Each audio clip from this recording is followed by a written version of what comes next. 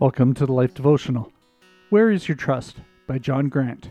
Some trust in chariots and some in horses, but we will remember the name of the Lord our God. They are brought down and fallen, but we are risen and stand upright. Psalm 20, 7-8. What object or person do you trust? Where is your security? The dictionary definition of trust is firm belief in the reliability, truth, ability, or strength of someone or something.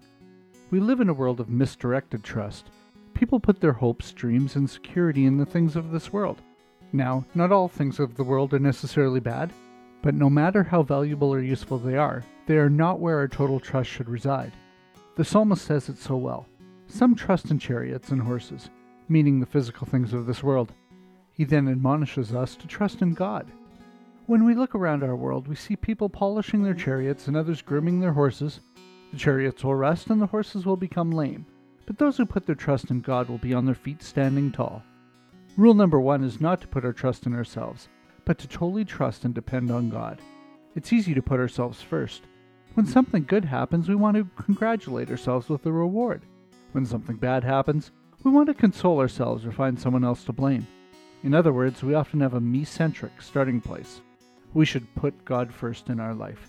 The words translated trust in the Bible literally mean a bold, confident, sure security or action based on that security. The practical consequence of faith in God is trust, which we prove by living out our full acceptance of and dependency upon God's promises day by day. A prayer for today. Lord, forgive me for placing my trust and dependence on the things of this world. Help me to fix my eyes on things above, you, and take the focus off myself. Strengthen me spiritually as I look to you for trust and dependence day by day. Amen. Go deeper. Where do you put your trust? To what or to whom do you look for security?